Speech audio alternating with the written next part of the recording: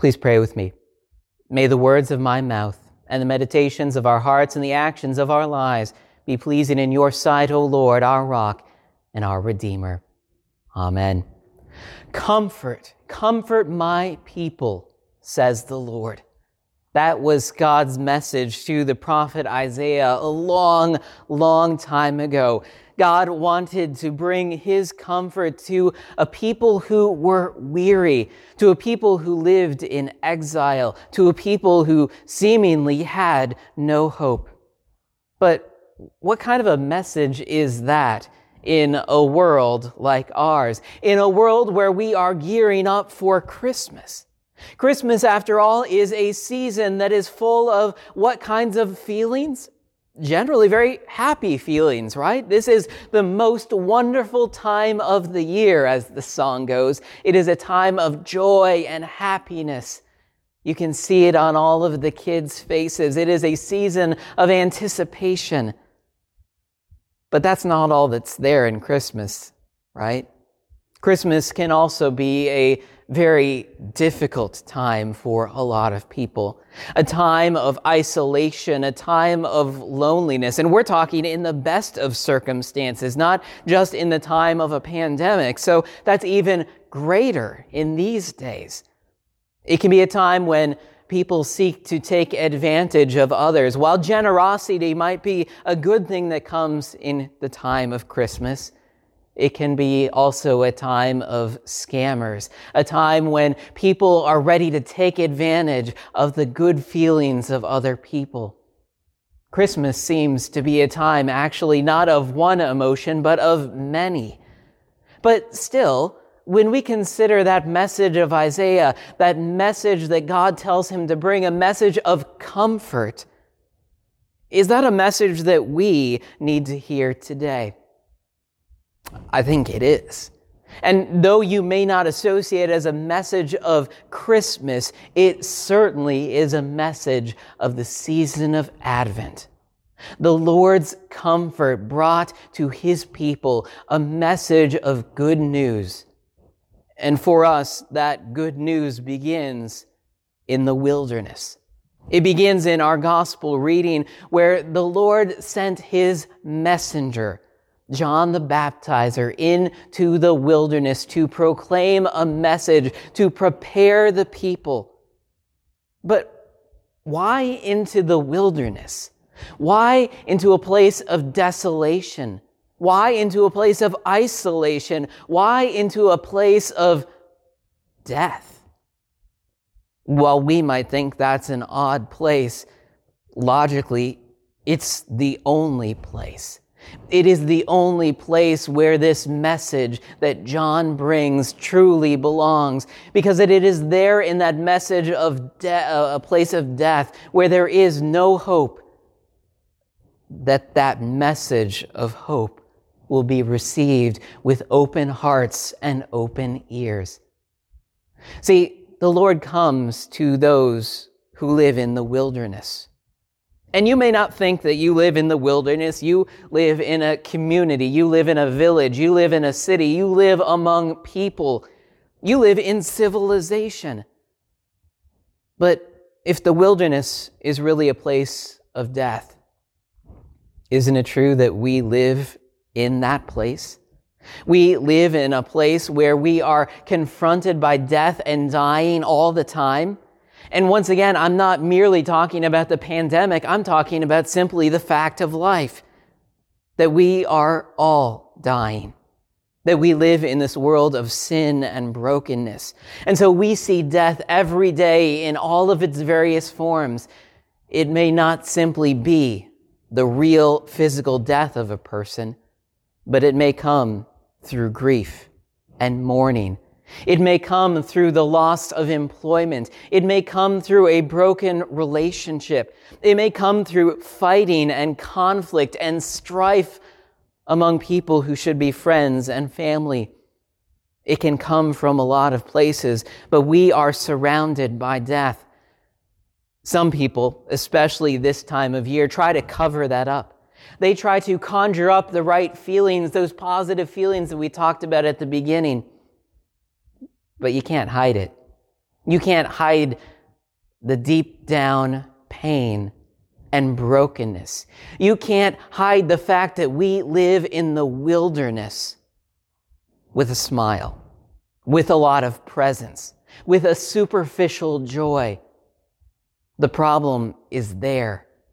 And even if you can hide it from all other people, God knows. God can see into our hearts. He can see the desolation.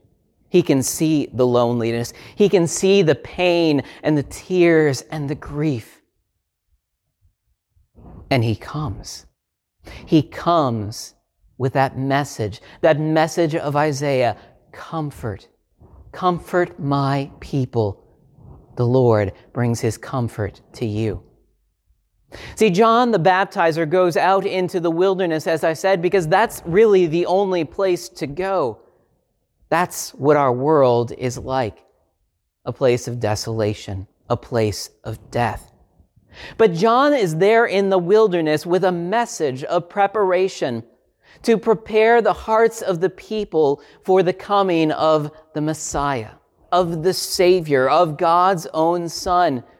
And so he calls the people to repent, to turn from their sin, to turn from their wicked ways, to turn from their hearts of isolation and self-centeredness and look to the Lord. Now that's a weird message, isn't it? Is that the message that you have at Christmas, a message of repentance? Instead, we focus on the messages of joy, right? Messages of happiness. And here John the Baptizer comes into our preparations and says, sinners, repent, turn from your ways. We really want to try to turn that message down. That message of John the Baptizer, he seems like an intruder into our preparations of Christmas. But the truth is, he's no intruder at all.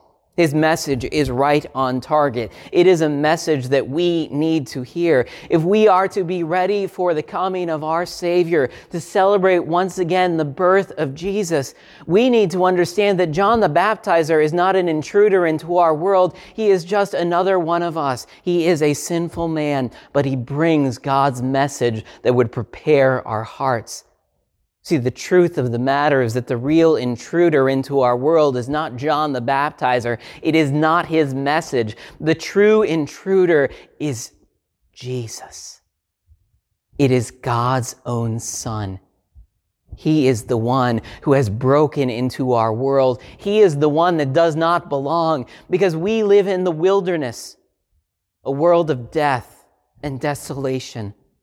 But Jesus comes into that world, into our world of darkness and sin. He comes as an intruder, as one who does not belong, and he brings that ultimate message that we need so desperately. Comfort, comfort my people. Jesus brings that comfort. Jesus brings the comfort that we all need through that life that he lived. He lived the perfect life that none of us can. While we are all self-centered, Jesus was self-sacrificing. He gave up his life. He lived the perfectly obedient life to his heavenly Father, and he laid down his life as a part of that obedience so that he could pay the price for your sin, so that he could pay the price for my sin, so that he could pay the price for the sins of the whole world. And he did that by his death on the cross. And Jesus, that great intruder into our world, showed himself to be so very different from all of us, not merely because he did not sin, but because he defeated death. Jesus rose again to show us that his death paid the price for our sin, to show us that the words that he spoke, those words of forgiveness, those were not idle words. He really does take away our sin because he put it on himself. But here's the thing. Jesus is not simply an intruder into our world. He is not simply a thief who takes away our sin. Jesus is the greatest giver. Jesus is far better than we ourselves. He's far better than any Santa Claus. Jesus gives gifts beyond measure. He doesn't just take away our sin, but he gives us his gifts. That gift of forgiveness means that our hearts are made right once more, that we are renewed. It means that we are set right in our relationship with our Heavenly Father, and we are put on the right path in our relationships with other people. He sets us on that path of reconciliation, where our hearts can be comforted and we can bring a message of peace and a message of comfort to all of the brokenhearted, to all of those who grieve, to all of those whose hearts are heavy with their own bondage of sin, with their own personal struggles. We bring hope and healing because it's not our own healing that we bring. It's the healing of Jesus, our Savior.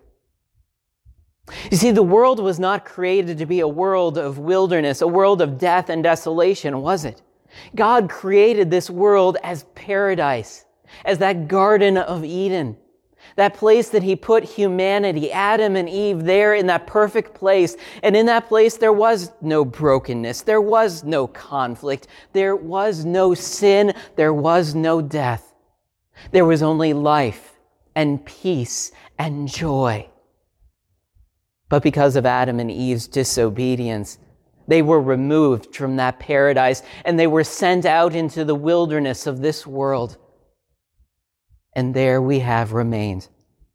See, you may not think that message of comfort is the message that you need to hear today. And maybe that's good. Maybe that's because you already know that message. But if you think you don't need to hear that message, because you've tried to hide the wilderness in your own life, you've tried to cover over your own sin, your own desolation, your own grief, your own brokenness. Hear again John's message. Prepare for the way of the Lord. Make straight his paths. See, John brings a message of repentance for all of us. Not just for the really bad people in this world, but for each and every one of us. John reminds us that we are living in a wilderness of sin and death. But God doesn't want us to stay there. God instead invites us into a new reality, a reality that we live by faith. For Jesus has broken not simply into the world, but into our hearts through the waters of baptism, through the power of his word, through that holy meal that he gives to us. He has cleansed us. He has forgiven us. He has made us new once more. Yes, we do live in this world of sin. Yes, we do have that sinful flesh still clinging to us. But we also have been comforted. We have received a new life, a new message of hope. And we live by faith in that message. Because all around us, what do we see? We see sin. We see death. But John wants to make sure that we don't simply see that all around us, but that we are able to look in the mirror and see that at work in us as well. And when we are, we welcome John's message. We welcome that message of repentance, to turn from our sins, so that we know that even in our own personal wilderness, even on our own struggles with sin, we have a Savior. We have a Comforter. That Jesus has come into our lives to bring the comfort that lasts, the comfort that changes us, a message of good news for these dark days. And so John is that messenger in the wilderness who does bring that message of comfort. And I pray that you will have received that message, that God, through his Spirit, works that comfort and makes it a reality in your own heart.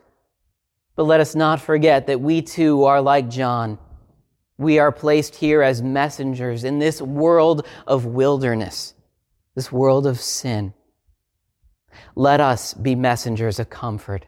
Let us be messengers of repentance too, so that we can bring that comfort into this world of adversity, into this world of decay, into this world of death, so that God would bring life and renewal through Jesus, our Savior. Amen. And now may the peace of God, which surpasses all understanding, guard your hearts and minds in Jesus Christ our Lord. Amen.